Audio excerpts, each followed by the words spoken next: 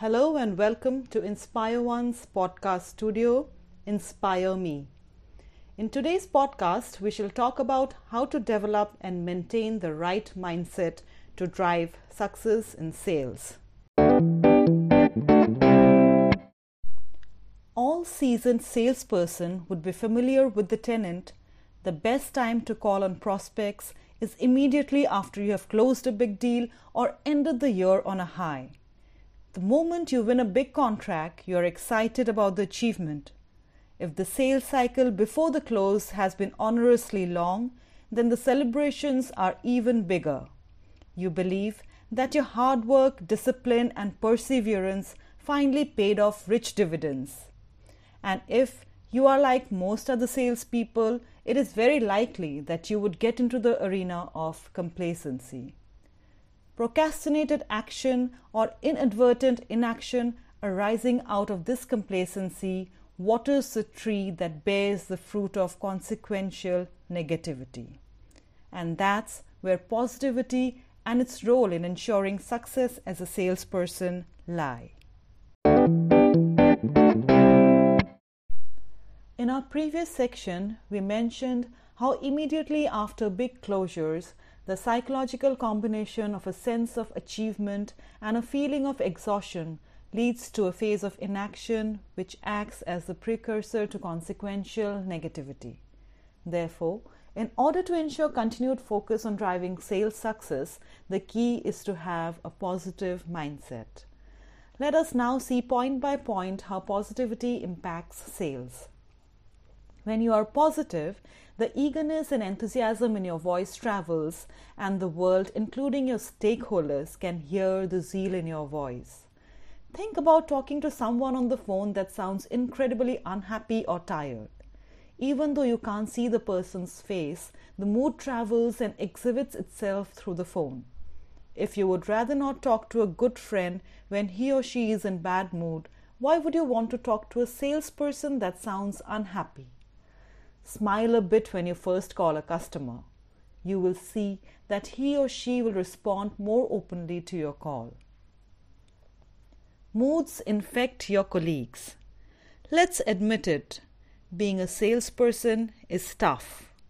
You deal with rejection and missed opportunities more than you would care to admit.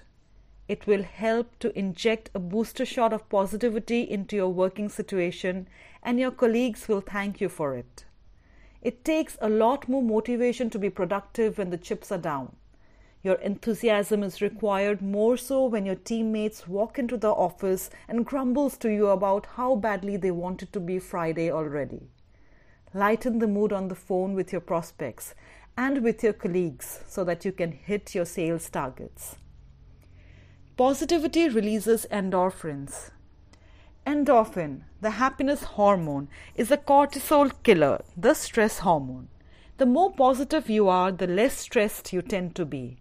You probably did not realize it at the time, but another reason why that one particular call was successful because you weren't stressed about your sales numbers could be this. You were able to be a sales consultant and talk through your company's offerings and patiently listen to your client without being a pushy advocate. A positive outlook translates to a less stressful situation. Positivity enables you to be present. A positive outlook allows you to be present in the situation rather than just showing up. Being present in your office and in your sales role is to make a long-term career in it is not a 100-meter sprint. That is a marathon. When you feel positive, you feel productive. When you feel productive, it becomes easier to break your goals into key areas and the key areas further into tasks that enable you to take incremental steps towards reaching those goals.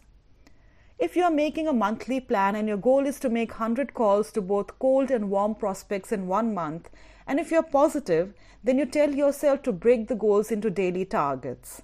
On the other hand, if you start the month by feeling negative and demotivated, you get caught in the web of thoughts of, how am I going to make those 100 calls? Or my teammates don't make 100 calls in a month, so why should I do it?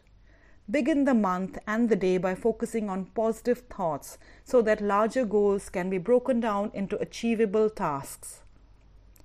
Positivity encourages you to keep networking. The process of building rapport with others by focusing on similarities is called networking. Networking is an investment in human capital.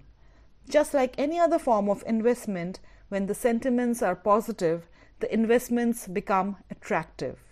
When all other material investments fail, the investment in human capital yields returns. Being positive acts as a spur to cast your web of network from which you can reap returns for a lifetime. Thank you for listening. We hope we were able to inspire you through our podcast.